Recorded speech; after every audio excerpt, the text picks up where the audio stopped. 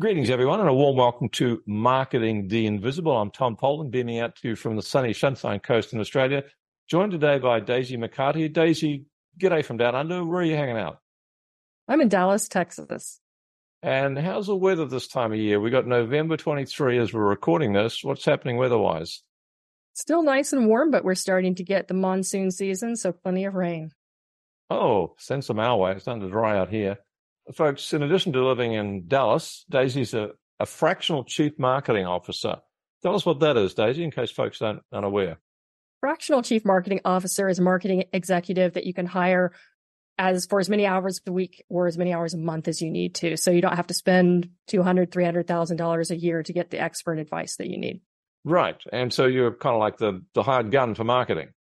I am. Everybody wants a piece of me. It's what makes me cry.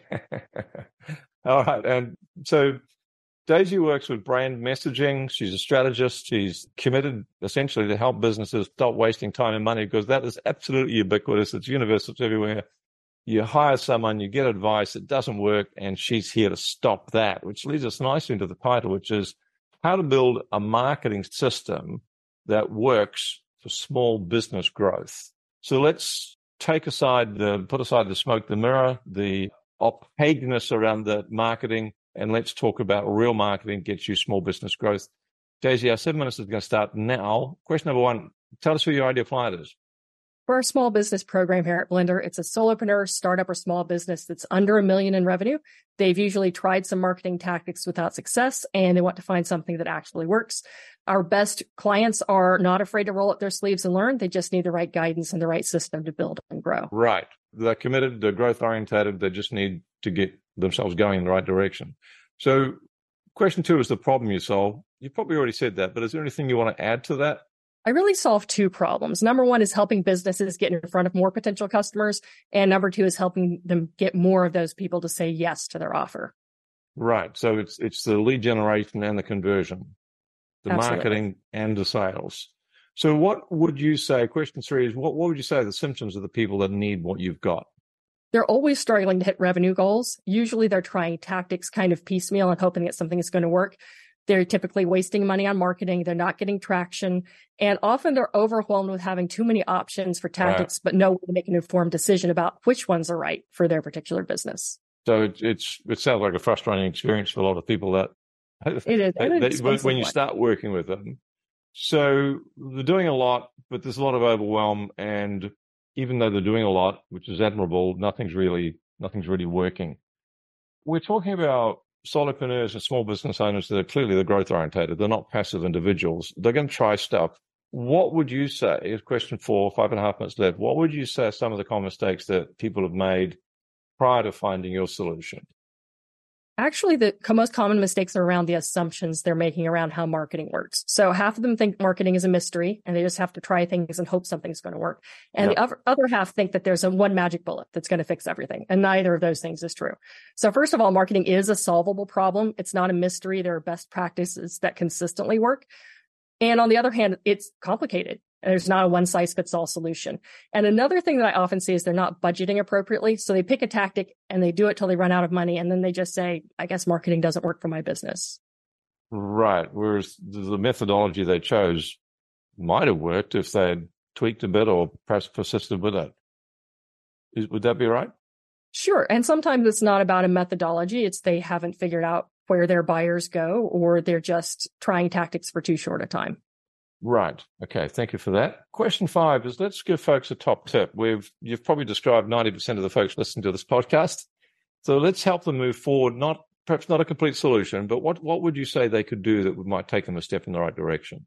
I'd like to share a prioritization framework for this one. So number one, you have to be aiming at the right problem. So it's visibility or getting enough traffic to the site or getting people to take a next step. Maybe it's qualifying leads or closing them, but you have to figure out what problem you're really trying to solve. And then you can prioritize marketing based on effort and impact. So this determines where to spend what we call your ATM, which is your attention, time, and money. So there are 4 quadrants and they're based around impact and effort. So where you want to spend first is on low effort and high impact. And I call those quick wins. Those are usually closer to the bottom of the funnel, like increasing closing ratios that immediately improves revenue. Doing rapid lead generation, pay-per-click is usually great if you have the right search intent and the right offer. And then the second quadrant is where you want to spend the most. And that's high impact, high effort. And we call those game changers. And those are things like getting a marketing system in place to automatically generate leads, building a strong referral network, creating a lead gen ecosystem, or even things like getting on the speaking circuit. Quadrant number 3 is where you should spend consistently, and that's low effort, low impact, or really cumulative impact. So it's low and slow, but they're incremental gains. And those are always things like social media and organic SEO, where you have to do it over time, but it does have a payoff if you do it consistently. And then there's the final area where to stop spending, and that is high effort, low impact, and those are the money pits in marketing. And the number one thing that I see people spending money on that they should not is building a brand new website. I know that's shocking, but I would say probably 80% of the time that's not the actual problem that's holding them back from revenue growth.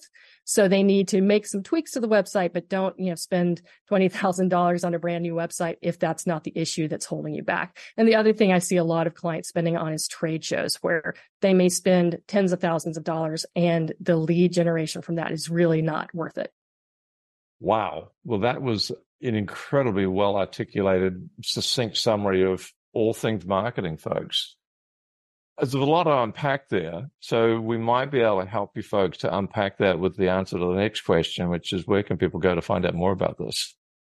I have a free webinar that gives business owners a look at how to identify and act on those quick wins and how to create a game-changing marketing system for their business. So it hits those first 2 quadrants really nicely. And that's at themarketingblender.com. It's /marketing-lab. That's LAB-23 web. And if you have trouble finding that by typing it in, just connect with me on LinkedIn. I'm Daisy McCarty. There aren't that many of me out there, so feel free to reach out and I'll send that link to you. Fantastic. And folks, it's 23 minutes long, so you can do this over a cup of coffee. It's www.themarketingblender.com/marketing-lab-23, the numbers 23 web. So you can go there. Looks like it's evergreen, so it'll be there when you receive this, when you start listening to that. So the last question, Daisy, we've got a minute left, plenty of time. What's the one question I should have asked you but didn't? And the answer, please. The number one question that people need to wrap their heads around is, how much should small businesses be spending on their marketing? And this is a scary question to ask, because most businesses that are starting up or they're smaller are not spending anywhere close to what they should. The benchmark is 7 to 8% of revenue, just to stay even, just to stay where they are. And it's a 10% or more if they want to grow. Now, it varies based on, for example, if you're selling a software as a service product, you'd be looking at 13 to 14%. If it's professional services, it's much more on the lower end. But here's the good news. You don't have to start at 10% of your marketing. You want to begin with a strategy and then add in the handful of tactics at a time based on priorities and the problems you're trying to solve. And you want to ramp those up over time as things are working. It can be a scary number to think about 10% of revenue, but it costs less than you think to get started and make significant progress. Perfect. You got 5 seconds left. Just enough time to thank you for your insights and your wisdom, and such a well thought out response. Thanks, Daisy. Thank you very much. Thanks for checking out our Marketing the Invisible podcast. If you like what we're doing here, please head over to iTunes to subscribe, rate us, and leave us a review. It's very much appreciated. And if you want to generate 5 fresh leads in just 5 hours, then check out www.5hourchallenge.com.